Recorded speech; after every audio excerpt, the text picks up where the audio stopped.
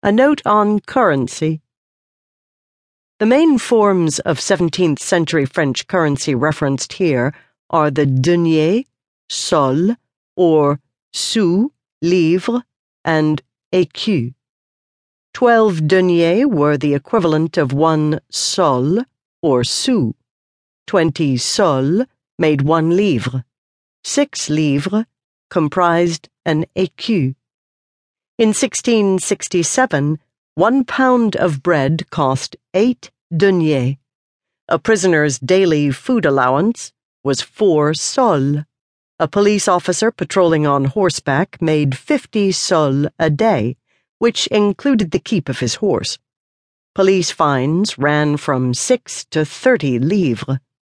It cost 20 sols to have one's palm read or horoscope prepared by a magician in the Montorgueil neighborhood. Midwives and poisoners there also paid 15 to 30 sols for pigeons, frogs, and other ingredients to make their beauty creams and potions, which they sold for upward of 12 livres. The average fee to prune a family tree ranged from 2,000 to 10,000 livres, more than 1,600 écus.